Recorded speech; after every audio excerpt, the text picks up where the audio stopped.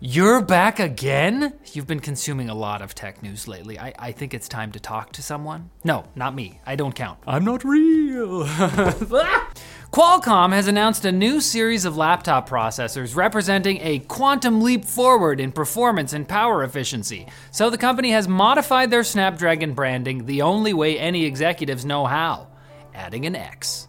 It's because they're all teenagers in the 90s. But this isn't just a naming change. Snapdragon X chips will be the first publicly available processors developed by Nuvia, a company founded by a few key members of the Apple Silicon team and acquired by Qualcomm in 2021.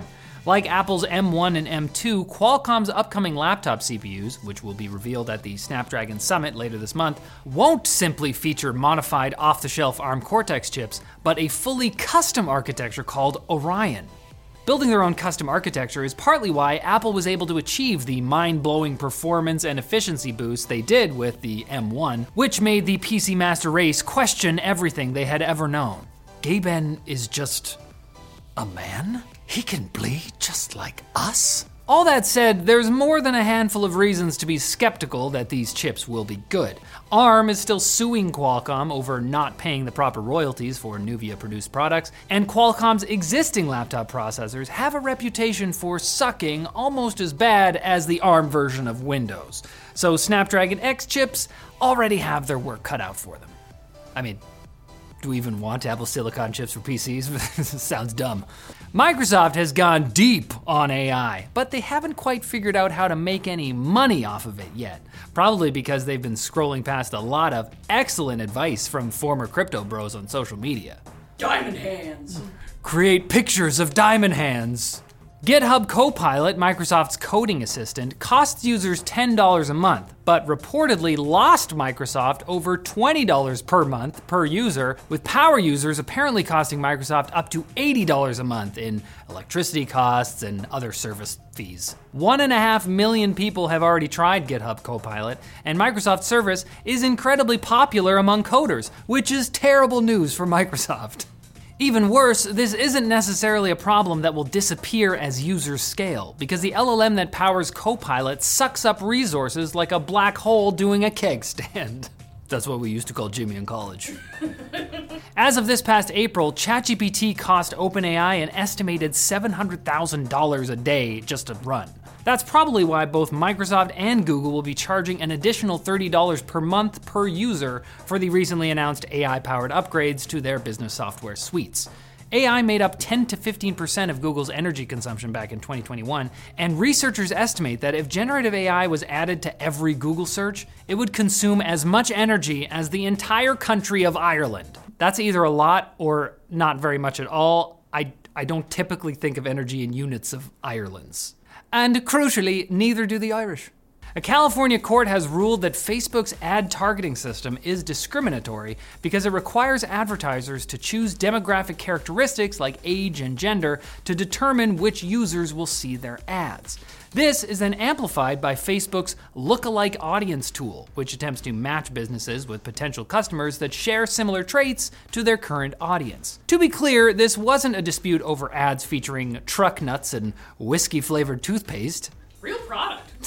Really? Yes. Why aren't I getting those ads? Rather, an older woman found that she was being excluded from ads offering favorable deals on life insurance targeted at younger men. If upheld, the decision might require every ad-based platform on the internet to restructure their ad targeting systems, so Meta is likely to appeal the decision. Can't have that. Also in California, the Delete Act passed into law, which means that California data brokers must offer free, simple channels for users to request that their information be deleted. And an expansive right to repair bill was also recently signed into law, though it passed with Apple's blessing, so take that with a grain of salt.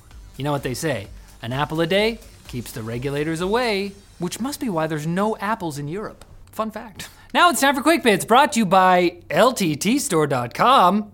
Feels weird, but okay. We just announced the stubby screwdriver last month, and it has the same great ratchet as the full-sized LTT screwdriver. Its light back force makes it easy to drive any screw, whether or not they signed the waiver. Old Stubby here is 4 inches in length, so it's super pocketable and legal to carry on planes for self-defense if things come to that. The strong magnet in the shaft ensures the 6 included bits and your screws don't go anywhere except into the handle's built-in bit storage and the proper screw holes, respectively. Did you just call me a screw hole? What? Anyway, Mr. Stubby Screwdriverson is durable and made with chemical-resistant plastics, and you can get yours at the link below. Oh, quick bits, man. I could listen to them forever up until we hit 5.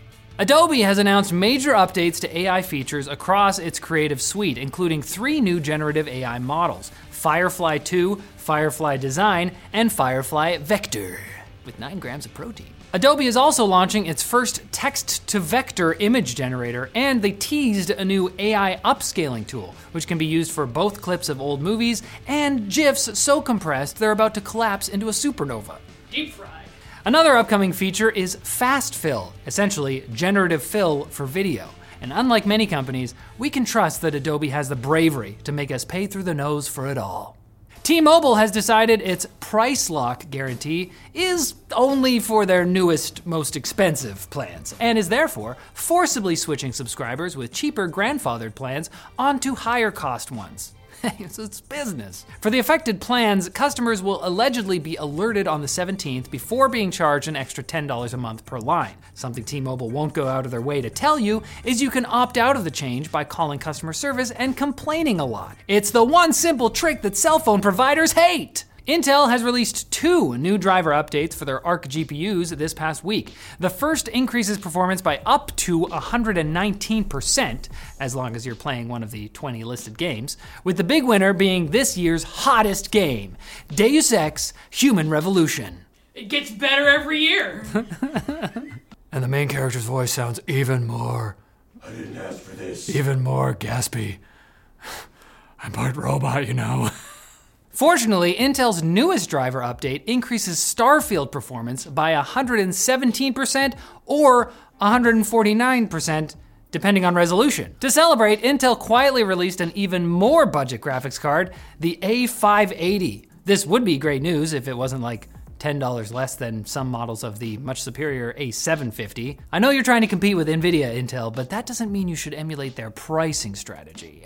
Okay, so let's take a step back. Google has changed the default option for logging into personal accounts. Instead of putting in your password, users will start seeing prompts to create and use passkeys, which are digital credentials unlocked by things like a fingerprint, a face scan, a PIN, basically anything that doesn't give you the option of using strong password 1 exclamation mark for every account you have.